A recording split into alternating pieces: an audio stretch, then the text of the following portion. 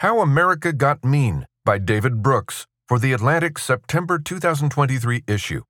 Read by Mark Deakins for Curio. Over the past 8 years or so, I've been obsessed with two questions. The first is, why have Americans become so sad?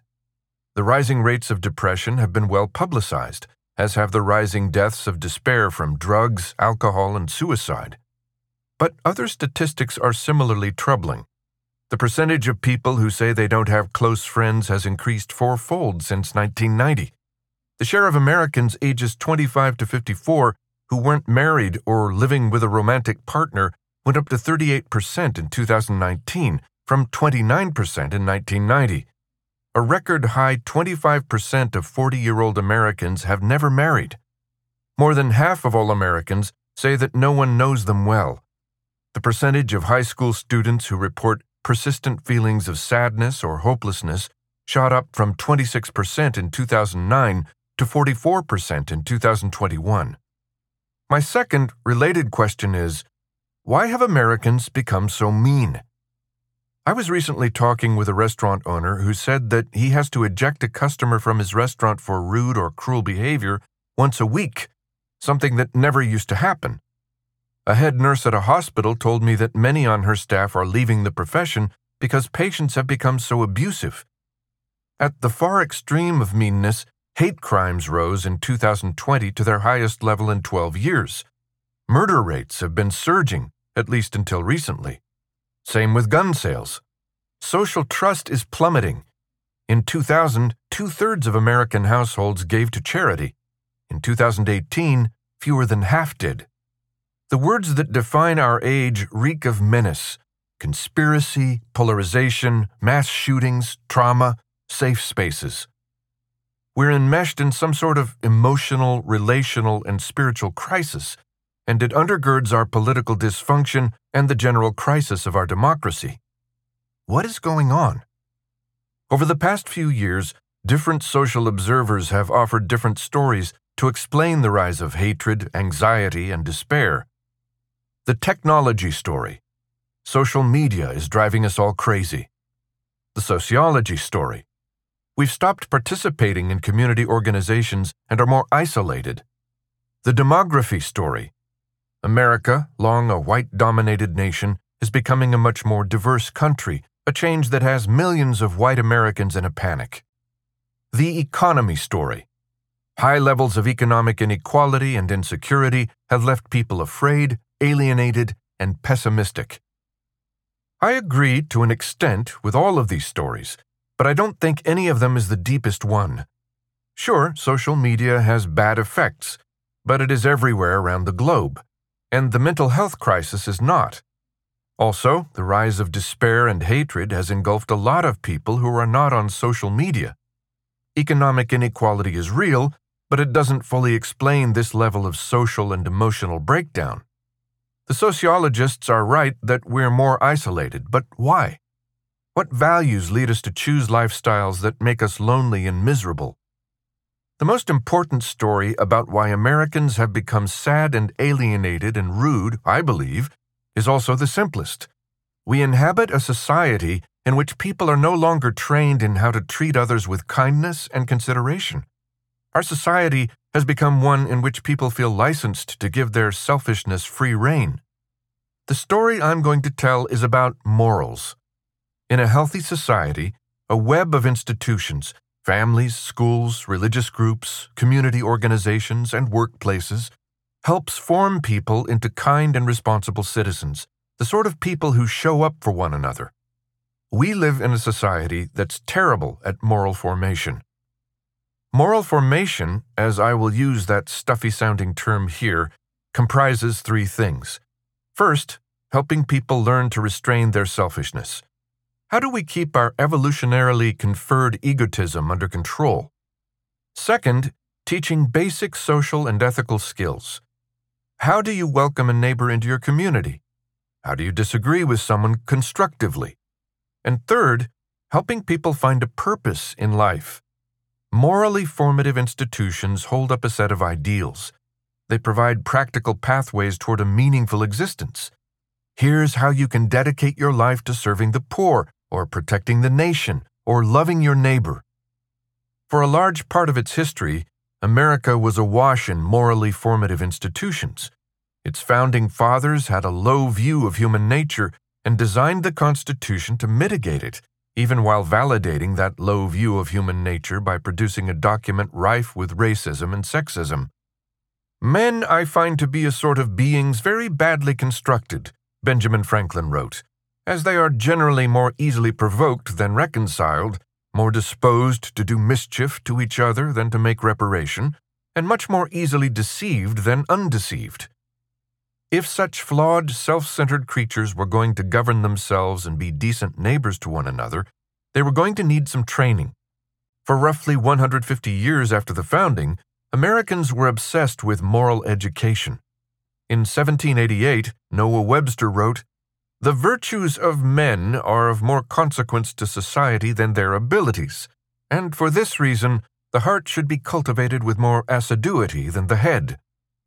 The progressive philosopher John Dewey wrote in 1909 that schools teach morality every moment of the day, 5 days a week. Hollis Russell, the president of the Hampton Institute, an early school for African Americans, declared, "Character is the main object of education."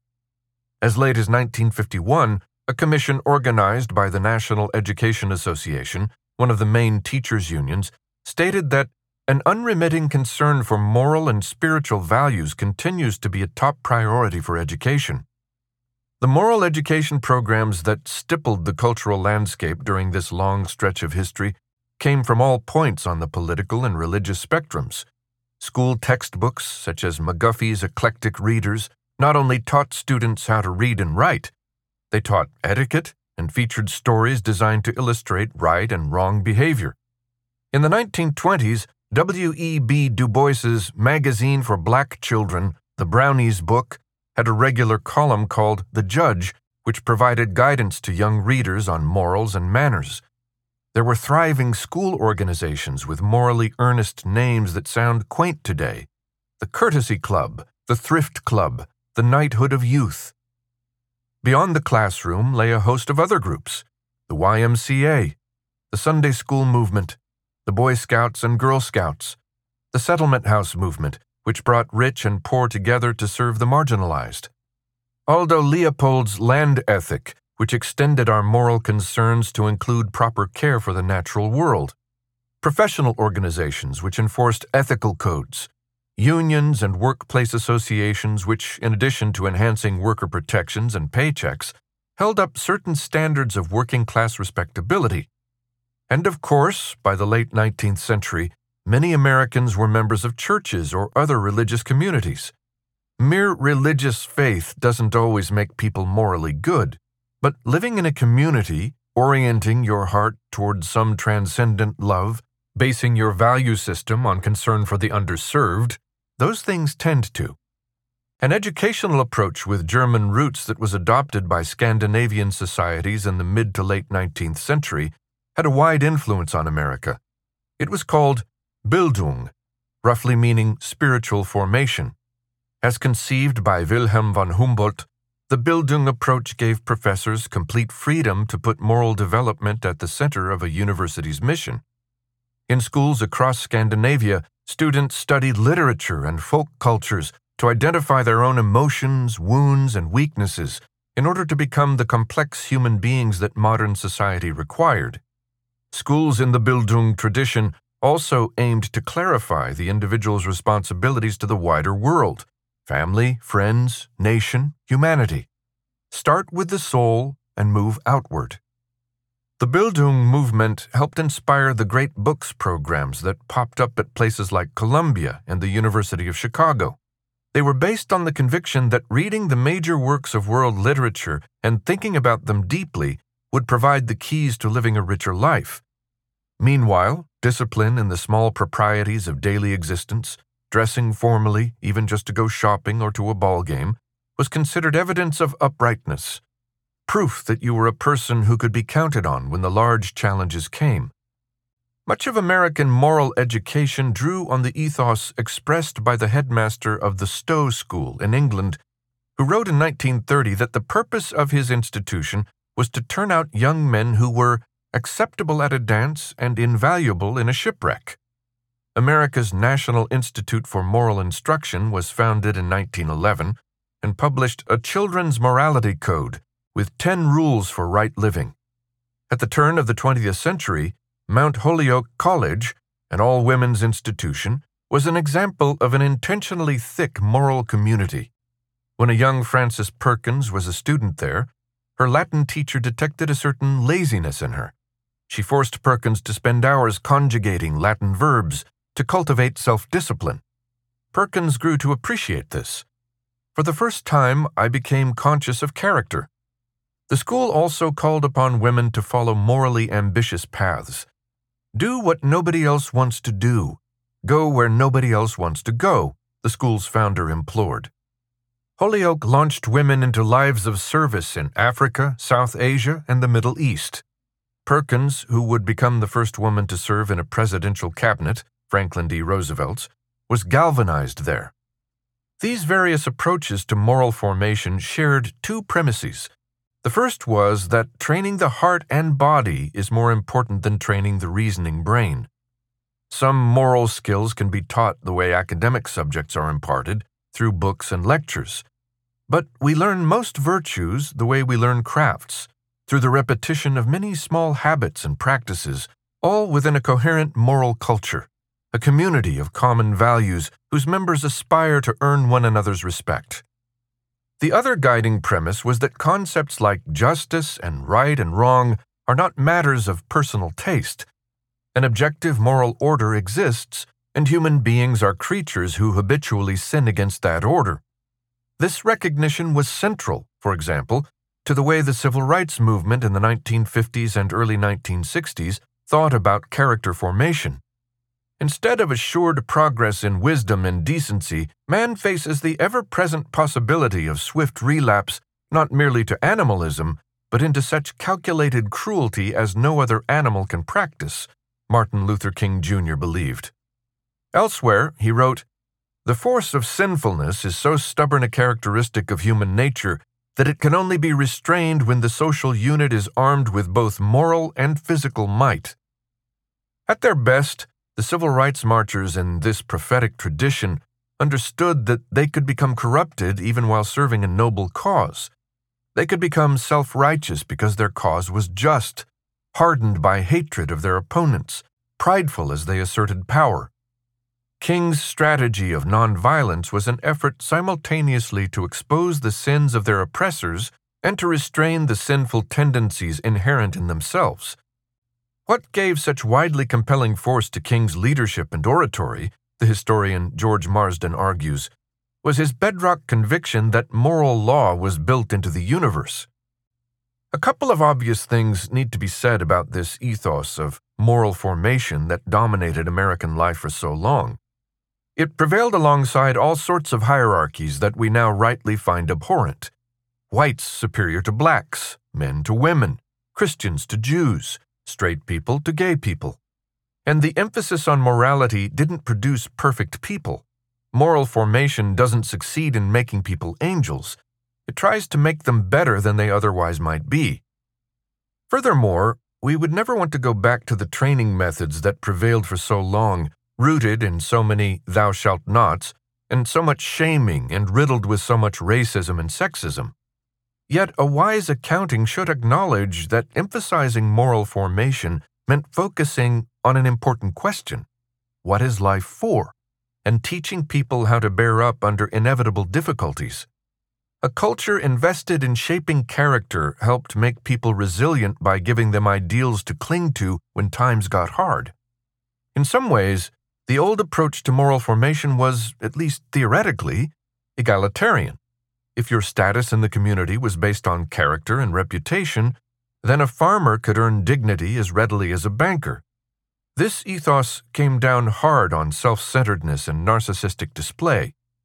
It offered practical guidance on how to be a good neighbor, a good friend. And then it mostly went away. The crucial pivot happened just after World War II as people wrestled with the horrors of the 20th century. One group, personified by the theologian Reinhold Niebuhr, argued that recent events had exposed the prevalence of human depravity and the dangers, in particular, of tribalism, nationalism, and collective pride. This group wanted to double down on moral formation with a greater emphasis on humility. Another group, personified by Carl Rogers, the founder of humanistic psychology, focused on the problem of authority. The trouble with the 20th century, the members of this group argued, was that the existence of rigid power hierarchies led to oppression in many spheres of life. We need to liberate individuals from these authority structures, many contended. People are naturally good and can be trusted to do their own self-actualization. A cluster of phenomenally successful books appeared in the decade after World War II, making the case that, as Rabbi Joshua Loth Liebman wrote in Peace of Mind, 1946, "Thou shalt not be afraid of thy hidden impulses. People can trust the goodness inside." His book topped the New York Times bestseller list for 58 weeks. Dr. Spock's first child-rearing manual was published the same year. That was followed by books like The Power of Positive Thinking, 1952. According to this ethos, morality is not something that we develop in communities. It's nurtured by connecting with our authentic self and finding our true inner voice. If people are naturally good, we don't need moral formation. We just need to let people get in touch with themselves. Organization after organization got out of the moral formation business and into the self-awareness business. By the mid-1970s, for example, the Girl Scouts' founding ethos of service to others had shifted. How can you get more in touch with you? What are you thinking? What are you feeling? One Girl Scout handbook asked. Schools began to abandon moral formation in the 1940s and 50s, as the education historian B. Edward McClellan chronicles in Moral Education in America. By the 1960s, deliberate moral education was in full-scale retreat, as educators paid more attention to the SAT scores of their students, and middle-class parents scrambled to find schools that would give their children the best chance to qualify for elite colleges and universities. The post-war period saw a similar change at the college level. Anthony Kronman, a former dean of Yale Law School, has noted. The research ideal supplanted the earlier humanistic ideal of cultivating the whole student. As academics grew more specialized, Kronman has argued, the big questions, what is the meaning of life? How do you live a good life? Lost all purchase. Such questions became unprofessional for an academic to even ask. In sphere after sphere, people decided that moral reasoning was not really relevant. Psychology's purview grew, especially in family and educational matters, its vocabulary framing virtually all public discussion of the moral life of children. James Davison Hunter, a prominent American scholar on character education, noted in 2000. For decades now, contributions from philosophers and theologians have been muted or non-existent. Psychology is a wonderful profession, but its goal is mental health, not moral growth. From the start, some worried about this privatizing of morality. If what is good, what is right, what is true, is only what the individual chooses to invent, Walter Lippmann wrote in his 1955 collection, Essays in the Public Philosophy, then we are outside the traditions of civility. His book was hooted down by establishment figures such as the historian Arthur M. Schlesinger, Jr. The demoralization of American culture was underway. Over the course of the 20th century, words relating to morality appeared less and less frequently in the nation's books. According to a 2012 paper, usage of a cluster of words related to being virtuous also declined significantly.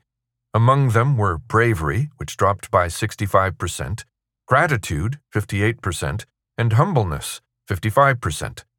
For decades, researchers have asked incoming college students about their goals in life.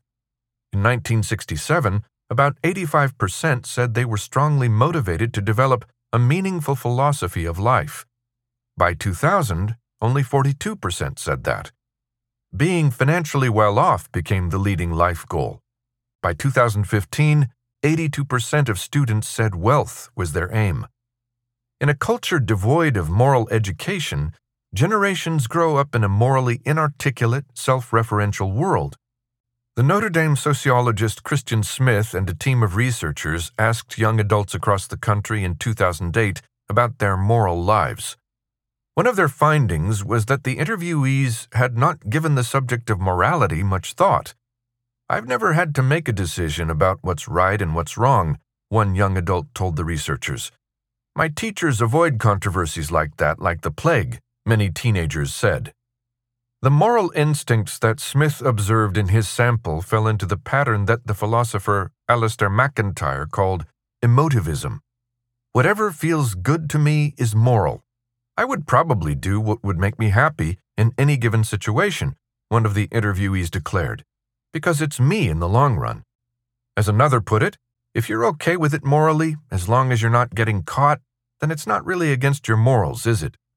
Smith and his colleagues emphasized that the interviewees were not bad people, but because they were living in morally very thin or spotty worlds, they had never been given a moral vocabulary or learned moral skills. Most of us who noticed the process of demoralization as it was occurring thought a bland moral relativism and empty consumerism would be the result. You do you, and I'll do me. That's not what happened. Moral communities are fragile things, hard to build and easy to destroy, the psychologist Jonathan Haidt writes in The Righteous Mind. When you are raised in a culture without ethical structure, you become internally fragile. You have no moral compass to give you direction, no permanent ideals to which you can swear ultimate allegiance. He who has a why to live for can bear with almost any how, the psychiatrist and Holocaust survivor Viktor Frankl wrote, interpreting a famous Nietzsche saying. Those without a why fall apart when the storms hit. They begin to suffer from that feeling of moral emptiness that Emile Durkheim called anomie. Expecting people to build a satisfying moral and spiritual life on their own by looking within themselves is asking too much. A culture that leaves people morally naked and alone leaves them without the skills to be decent to one another. Social trust falls partly because more people are untrustworthy. That creates crowds of what psychologists call vulnerable narcissists. We all know grandiose narcissists, people who revere themselves as the center of the universe. Vulnerable narcissists are the more common figures in our day, people who are also addicted to thinking about themselves, but who often feel anxious, insecure, avoidant.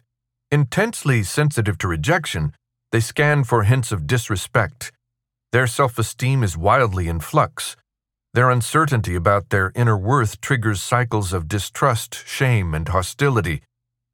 The breakdown of an enduring moral framework will always produce disconnection, alienation, and an estrangement from those around you, Luke Bretherton, a theologian at Duke Divinity School, told me. The result is the kind of sadness I see in the people around me. Young adults I know are spiraling, leaving school, moving from one mental health facility to another. After a talk I gave in Oklahoma, a woman asked me, "What do you do when you no longer want to be alive?" The very next night, I had dinner with a woman who told me that her brother had died by suicide 3 months before. I mentioned these events to a group of friends on a Zoom call, and nearly half of them said they'd had a brush with suicide in their family. Statistics paint the broader picture. Suicide rates have increased by more than 30% since 2000, according to the CDC. Sadness, loneliness, and self-harm turn into bitterness. Social pain is ultimately a response to a sense of rejection, of being invisible, unheard, disrespected, victimized. When people feel that their identity is unrecognized, the experience registers as an injustice, because it is. People who have been treated unjustly often lash out and seek ways to humiliate those who they believe have humiliated them. Lonely eras are not just sad eras. They are violent ones. In 19th century America, when a lot of lonely young men were crossing the western frontier, one of the things they tended to do was shoot one another. As the saying goes, pain that is not transformed gets transmitted. People grow more callous, defensive, distrustful, and hostile. The pandemic made it worse. but antisocial behavior is still high even though the lockdowns are over. And now we are caught in a cycle, ill treatment leading to humiliation and humiliation leading to more meanness. Social life becomes more barbaric, online and off. If you put people in a moral vacuum, they will seek to fill it with the closest thing at hand. Over the past several years, people have sought to fill the moral vacuum with politics and tribalism. American society has become hyper-politicized. According to research by Ryan Streeter, the director of domestic policy studies at the American Enterprise Institute, lonely young people are 7 times more likely to say they are active in politics than young people who aren't lonely. For people who feel disrespected, unseen, and alone, politics is a seductive form of social therapy. It offers them a comprehensible moral landscape. The line between good and evil runs not down the middle of every human heart, but between groups. Life is a struggle between us, the forces of good, and them, the forces of evil. The Manichaean tribalism of politics appears to give people a sense of belonging. For many years, America seemed to be awash in a culture of hyper-individualism. But these days, people are quick to identify themselves by their group. Republican, Democrat, evangelical, person of color, LGBTQ, Southerner, patriot, progressive, conservative. People who feel isolated and under threat flee to totalizing identities. Politics appears to give people a sense of righteousness. A person's moral stature is based not on their conduct, but on their location on the political spectrum. You don't have to be good, you just have to be liberal, or you just have to be conservative. The stronger a group's claim to victim status, the more virtuous it is assumed to be, and the more secure its members can feel about their own innocence. Politics also provides an easy way to feel a sense of purpose. You don't have to feed the hungry or sit with the widow to be moral. You just have to experience the right emotion. You delude yourself that you are participating in civic life by feeling properly enraged at the other side. That righteous fury rising in your gut lets you know that you are engaged in caring about this country. The culture war is a struggle that gives life meaning. Politics overwhelms everything. Churches, universities, sports, pop culture, healthcare are swept up in a succession of battles that are really just one big war, red versus blue. Evangelicalism used to be faith. Today it's primarily a political identity. College humanities departments used to study literature and history to plumb the human heart and mind. Now they sometimes seem exclusively preoccupied with politics and with the oppressive systems built around race, class, and gender. Late-night comedy shows have become political pep rallies. Hundreds of thousands of Americans died unnecessarily during the pandemic because people saw a virus through the lens of a political struggle. This is not politics as it is normally understood. In psychically healthy societies, people fight over the politics of distribution. How high should taxes be? How much money should go to social programs for the poor and the elderly? We've shifted focus from the politics of redistribution to the politics of recognition. Political movements are fueled by resentment, by feelings that society does not respect or recognize me.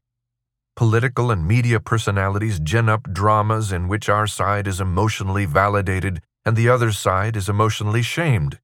The person practicing the politics of recognition is not trying to get resources for himself or his constituency. He is trying to admire himself. He's trying to use politics to fill the hole in his soul. It doesn't work. The politics of recognition doesn't give you community and connection, certainly not in a system like our current one, mired in structural dysfunction. People join partisan tribes in search of belonging, but they end up in a lonely mob of isolated belligerents who merely obey the same orthodoxy. If you are asking politics to be the reigning source of meaning in your life, you are asking more of politics than it can bear. Seeking to escape sadness, loneliness, and anomie through politics serves only to drop you into a world marked by fear and rage, by a sadistic striving for domination. Sure, you've left the moral vacuum, but you've landed in the pulverizing destructiveness of moral war. The politics of recognition has not produced a happy society.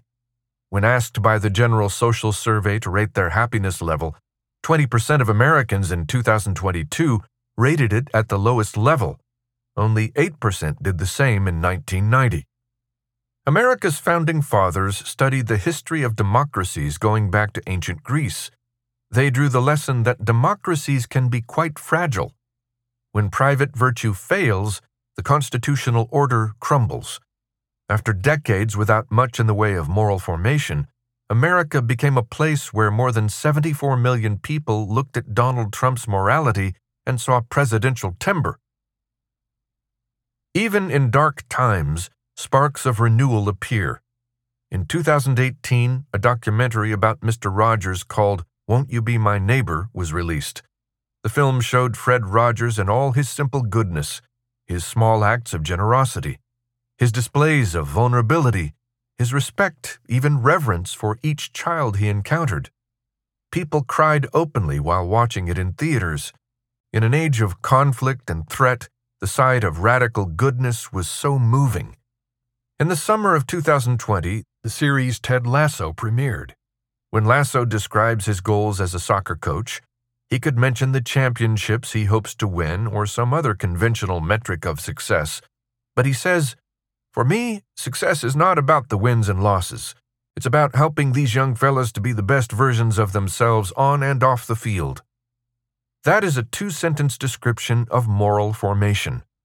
Ted Lasso is about an earnest, cheerful, and transparently kind man who enters a world that has grown cynical, amoral, and manipulative, and episode after episode, even through his own troubles, he offers the people around him opportunities to grow more gracious, to confront their vulnerabilities and fears, and to treat one another more gently and wisely. Amid lockdowns and political rancor, it became a cultural touchstone and the most watched show on Apple TV+. Even as our public life has grown morally bare, people, as part of their elemental nature, yearn to feel respected and worthy of respect, need to feel that their life has some moral purpose and meaning. People still want to build a society in which it is easier to be good. So the questions before us are pretty simple. How can we build morally formative institutions that are right for the 21st century? What do we need to do to build a culture that helps people become the best versions of themselves? A few necessities come immediately to mind. A modern vision of how to build character. The old-fashioned models of character building were hopelessly gendered. Men were supposed to display iron willpower that would help them achieve self-mastery over their unruly passions.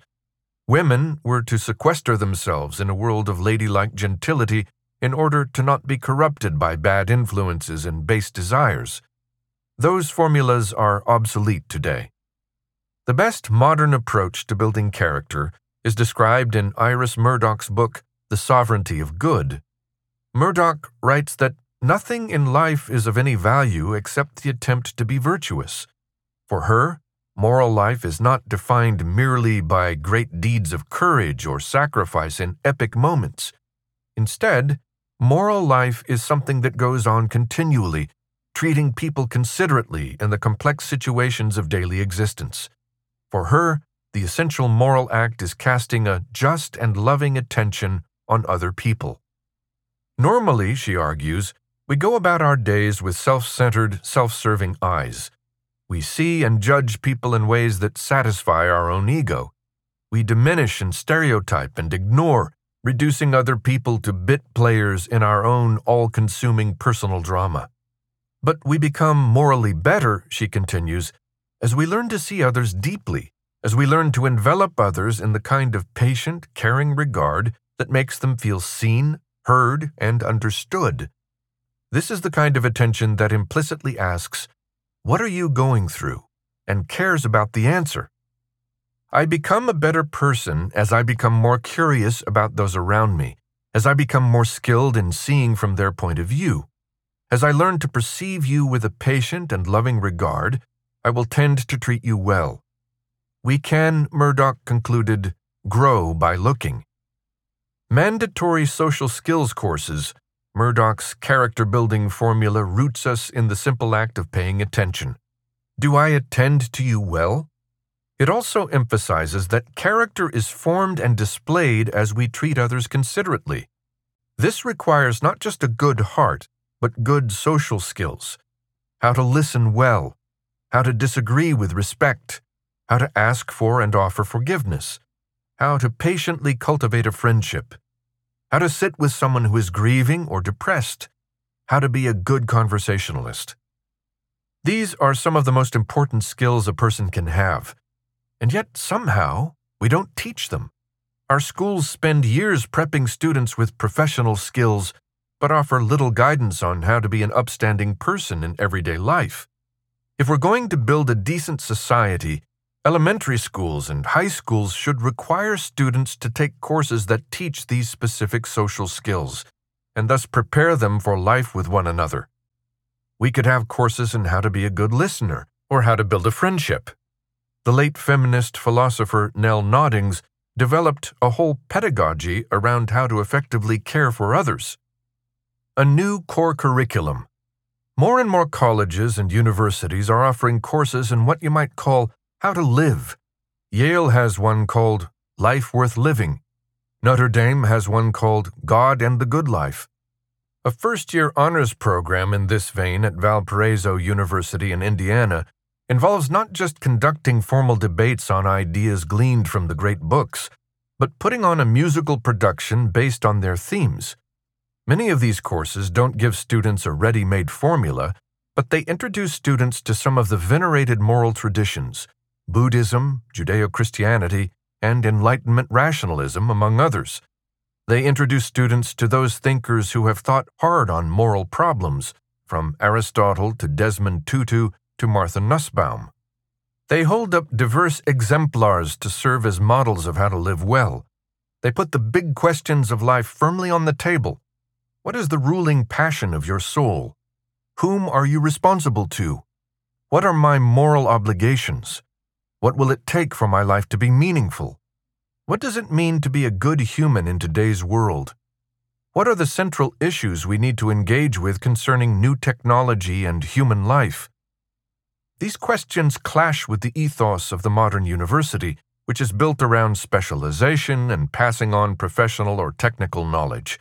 But they are the most important courses a college can offer. They shouldn't be on the margins of academic life.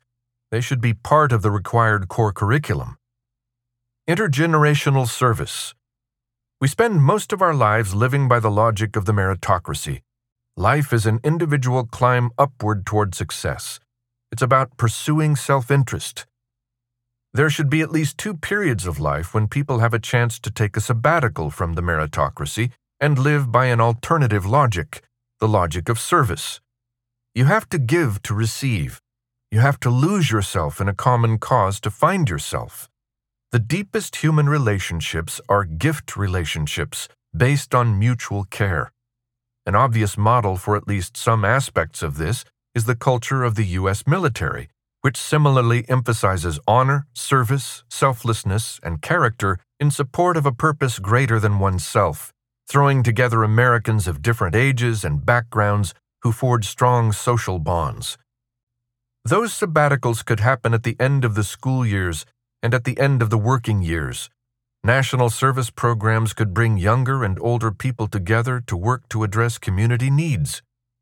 These programs would allow people to experience other-centered ways of being and develop practical moral habits, how to cooperate with people unlike you, how to show up day after day when progress is slow, how to do work that is generous and hard. Moral organizations. Most organizations serve 2 sets of goals, moral goals and instrumental goals. Hospitals heal the sick and also seek to make money. Newspapers and magazines inform the public and also try to generate clicks. Law firms defend clients and also try to maximize billable hours. Nonprofits aim to serve the public good and also raise money. In our society, the commercial or utilitarian goals tend to eclipse the moral goals. Doctors are pressured by hospital administrators to rush through patients so they can charge more fees. Journalists are incentivized to write stories that confirm reader prejudices in order to climb the most read lists. Whole companies slip into an optimization mindset in which everything is done to increase output and efficiency.